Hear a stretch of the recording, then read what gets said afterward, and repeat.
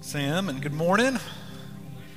Welcome again to Christ Central. My name is Daniel, and I'm one of the pastors here, and I'm so glad we can be together at this 1045 service. I'm glad you're here, especially if you're a first-time guest. We're really glad you're here with us. This morning we're beginning a new sermon series in the book of Proverbs. We're going to spend most of the summer in this Old Testament book. We're going to have a few guest preachers coming in during the summer, but for the majority of our time we'll be in Proverbs together. There's not a lot of preaching done in churches these days on Proverbs. In 20 plus years of ministry, I've never preached a series on Proverbs. This is the first time in the life of Christ Central Church that we will preach a series on Proverbs. And I was thinking this week, I think since being a Christian, I don't think I've ever been in a church that's preached a series in Proverbs. Proverbs, along with the Old Testament books of Job, Ecclesiastes, and Song of Solomon, are known as wisdom books. And the way that a person reads and studies the genre of wisdom in the Bible is different than the way one reads and studies a narrative, prophecy, a parable in the Gospels, or a New Testament epistle. Perhaps this is why many people stay away from preaching Proverbs. Reading, understanding, and preaching them, it's just different.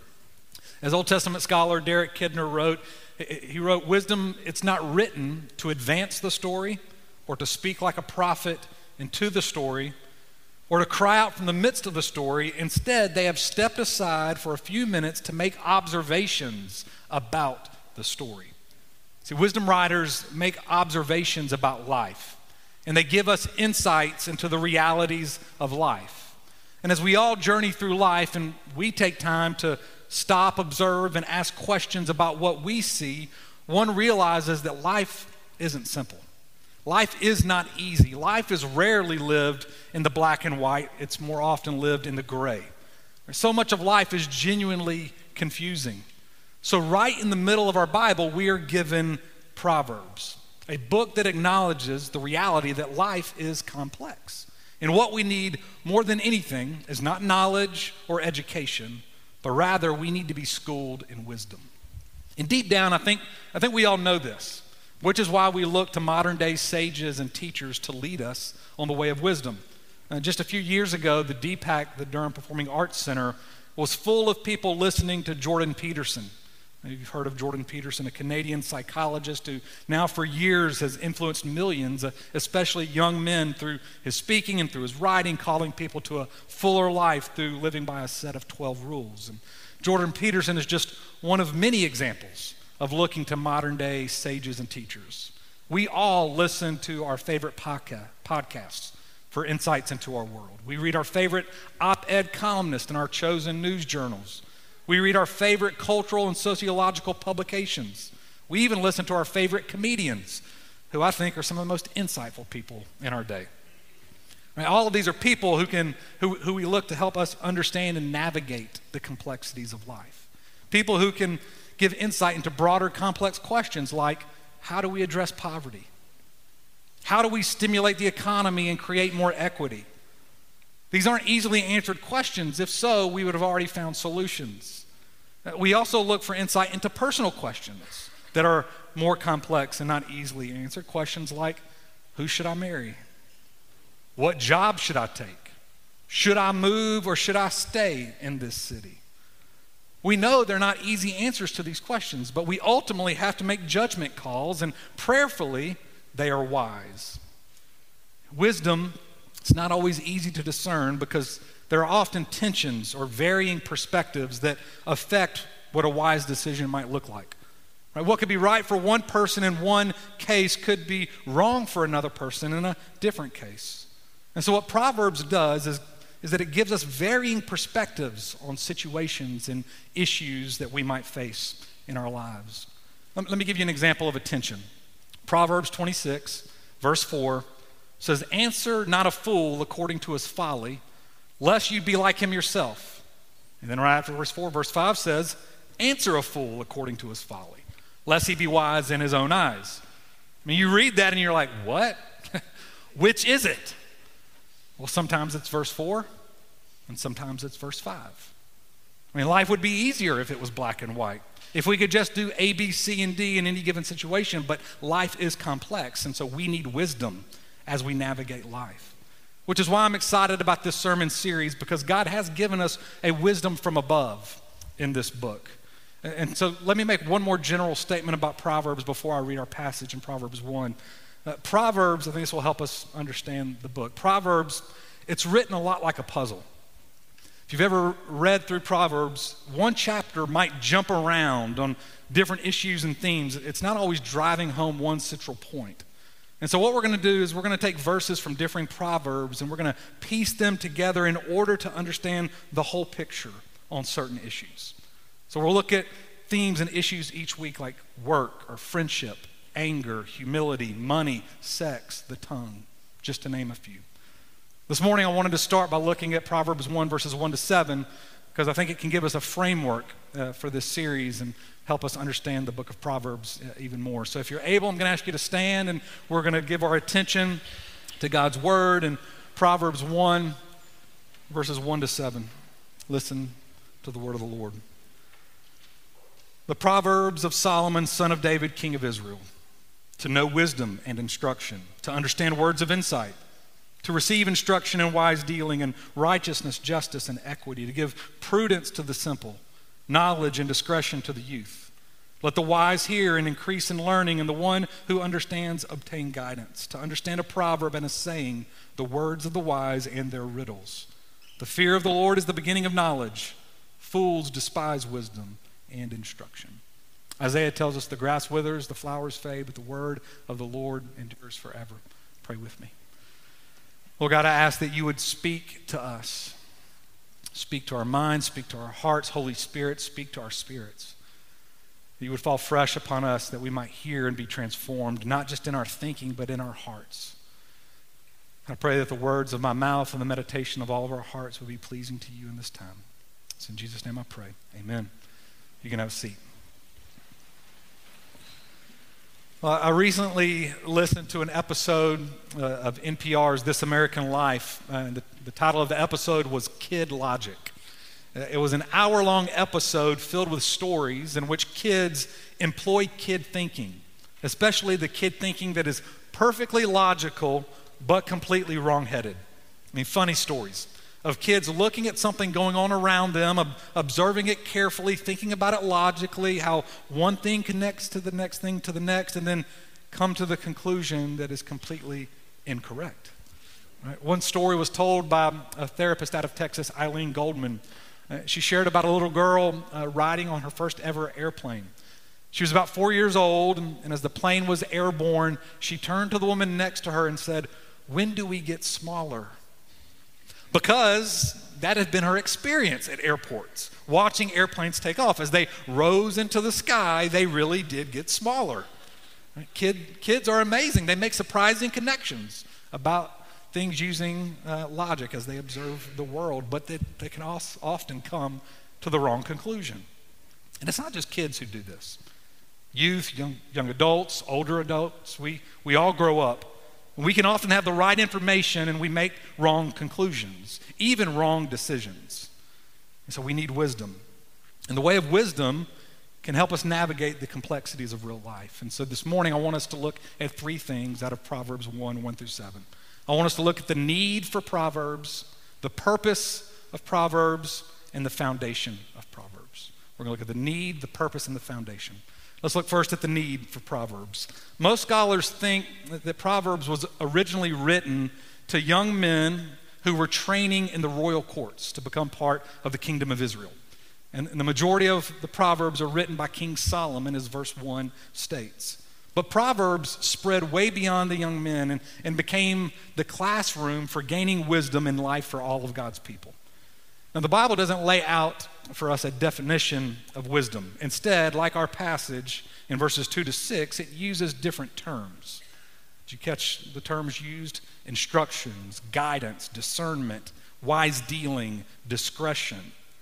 Because wisdom is like a multifaceted jewel. It's like a multifaceted diamond. When you look at it from one perspective, it's discretion. When you look at it from a different perspective, it's guidance. When you look at it from another perspective, it's prudence. Because the truth is, wisdom touches all of life. And life, as I've already stated, it's not neat and organized, but complex. And so wisdom guides us into the ever-changing complexities of daily living. One Bible scholar's definition of wisdom is this. It's that wisdom is becoming competent with regards to the realities of life. Another scholar's definition is that wisdom enables us to cope with life and achieve what would otherwise be impossible. The book of Proverbs is really clear. We all need wisdom. If you were to read through this book, the book almost shouts at us that if we don't get wisdom, if we don't fight for wisdom, if we don't think about wisdom, life will be a train wreck. And throughout the book, we read of things like wisdom, it's more precious than jewels.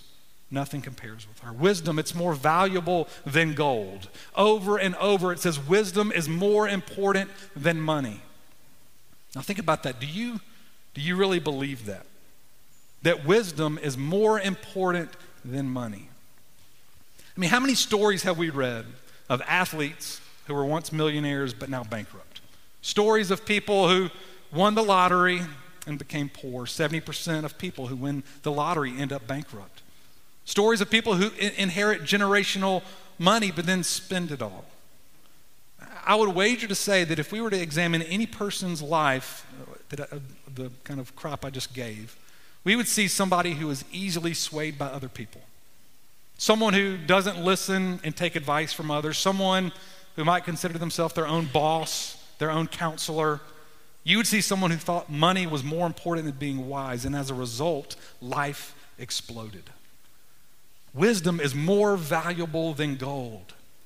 It is the beautiful, multifaceted jewel that helps us navigate the complexities of life, and we all need it. The second thing that I want to point out this morning is the purpose of Proverbs. Look at verse 2. It says, to know wisdom and instruction and to understand words of insight. To know wisdom. Another way to define wisdom is applying what is true with godly skill. That's what a proverb helps us do. Apply what is true with godly skill. And it's to know instruction, or verse 3, receive instruction. Now this word instruction can also be translated correction or discipline. To be corrected in the error of our ways is what a proverb helps us do. To discipline, it's not speaking of our personal discipline, but discipline that one receives from someone who's above us. Like a good parent disciplines a child in the way that she should live. A parent corrects a child as he wanders out into the road so that next time the child might be wise and look before entering. Sometimes a parent might choose to allow a child to make a mistake so that through the mistake the child is corrected in how they live. The parent could stop the child at every turn, but a parent knows sometimes that the best school of learning is the school of hard knocks. Now, brothers and sisters, we are the creation who live under a creator who has given us his revelation for life with him. It is his created order. But as Romans 1 tells us, anytime we exchange this truth for a lie, we are all in need of correction. We're in need of instruction. Not because God is against us, no, but because God is for us. Like a good parent, God will correct us and discipline us along the way, and he will use his word to do so. Hebrews 4:12 says, for the word of God is living and active, sharper than any two-edged sword, piercing to the division of soul and spirit, joint and marrow, discerning the thoughts and intentions of the heart. God will use his word to correct us. God will use the pain of confrontation from friends or the pain of confrontation from a spouse. God will use the mistakes we make. And the Lord knows we all make them. Because wisdom is often learned in the school of hard knocks, though we wish it would come a little more easily. Now the key word in verse 3 is receive. To receive instruction, to receive correction. Because the true mark of wisdom is the ability to receive, which requires humility. Verse 7 says, a fool despises wisdom. Despises wisdom. With a fool, there's this emotional contempt, a relational aloofness, a deep-seated pride that resists wisdom. Humility is the prerequisite for the school of wisdom. Without it, we play God. and we exchange the truth of the created order for a lie. C.S. Lewis wrote that in God, you come up against something which in every respect is immeasurably superior to yourself. Unless you know God as that, and therefore know yourself as nothing in comparison, you don't know God at all. And as long as you are proud, you cannot know God. A proud man, a proud woman is always looking down on things and on people. And of course, as long as you're looking down, you cannot see something that is above you. And this is hard for us to do because we have been schooled in the school of the world that has educated us our whole life to construct our world and life view by starting with the self. And then from the self, we move out into the world.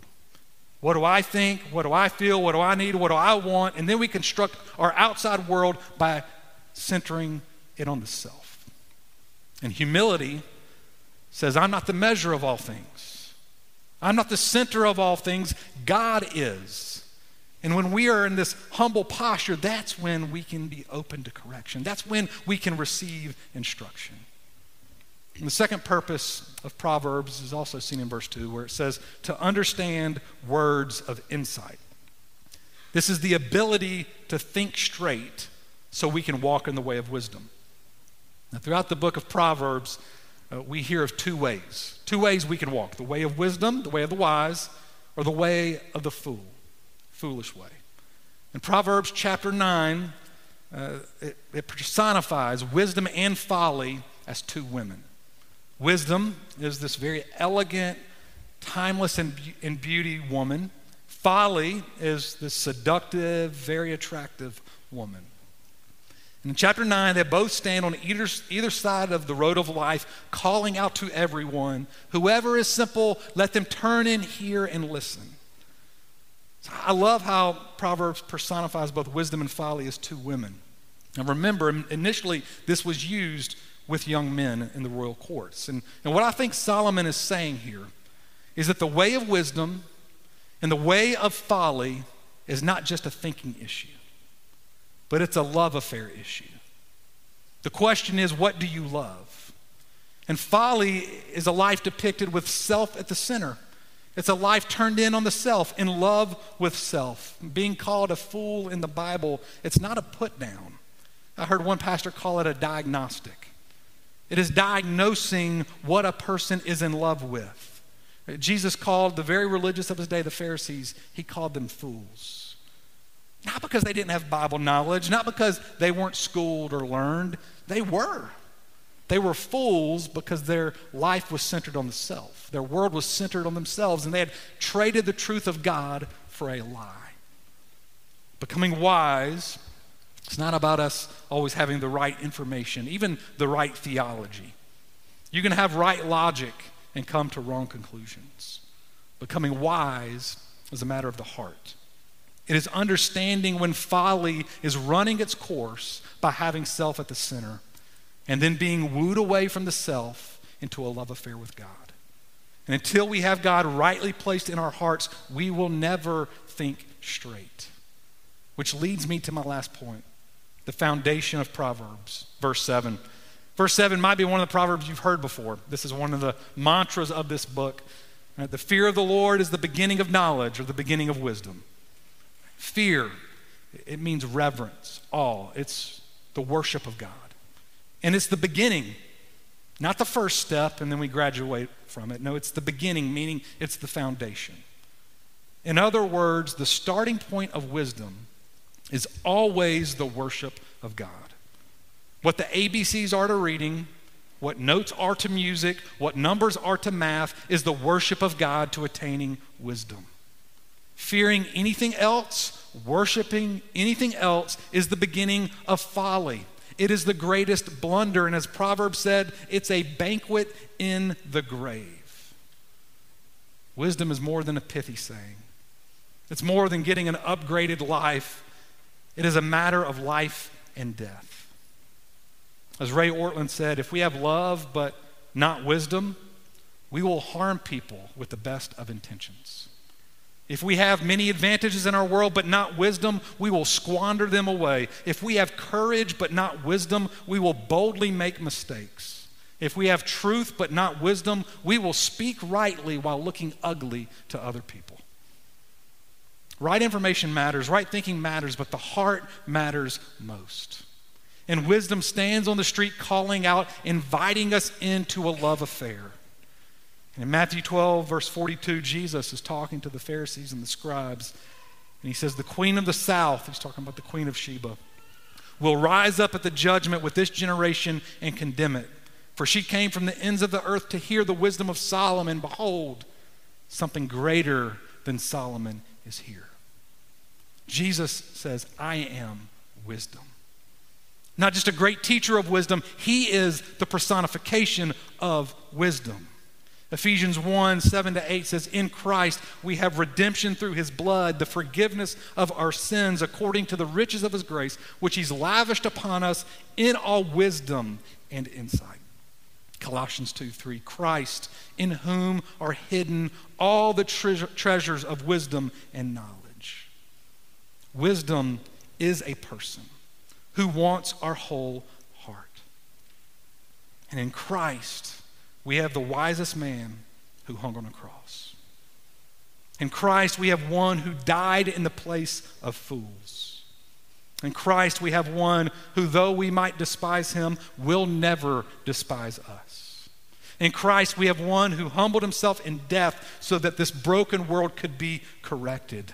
So do you want wisdom? Let Christ have your heart. Listen to him calling out to you. Allow him to woo you. Gaze upon him. And your pride will melt away. And your humility will increase. Look to Jesus and forsake the fool within. And may Jesus lead us all to worship our great God, the Father, the Son, and the Holy Spirit. And as this happens, I believe that we will find ourselves not only growing in our worship, but we will also be growing on the way of wisdom. Let's pray. Lord God, I pray that you would woo us to yourself. Help us to forsake the fool that lives within us all, that wants to put ourselves at the center. And by your grace and by your love and by your mercy, Jesus, would you reclaim your rightful spot in our lives so that we might know how to live in a very confusing and complex world. Lord, would you transform us, we pray, not just in our thinking, but in our hearts. It's in Jesus' name we pray. Amen.